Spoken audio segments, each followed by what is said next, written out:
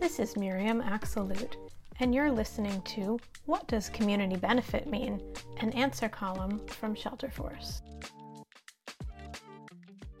What does community benefit mean? This term, it means different things to people in the health sector and the community development or organizing sectors, which can get confusing. Let's start with the hospital community benefit requirement. Under the Affordable Care Act, nonprofit hospitals have a community benefit requirement. They must identify community needs through a planning process every 3 years and then demonstrate what they are doing to meet that need. While many gravitate to familiar offerings like health education and testing, many hospitals have worked with community partners to include housing and community development projects in their community benefits support.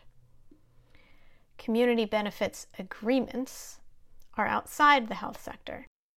There, community benefits agreements typically refer to an agreement between a group representing a local community and a developer, in which a developer agrees to certain conditions such as living wages, affordable units, or the development of green space that will mitigate negative effects of the development in exchange for the community's support of the project.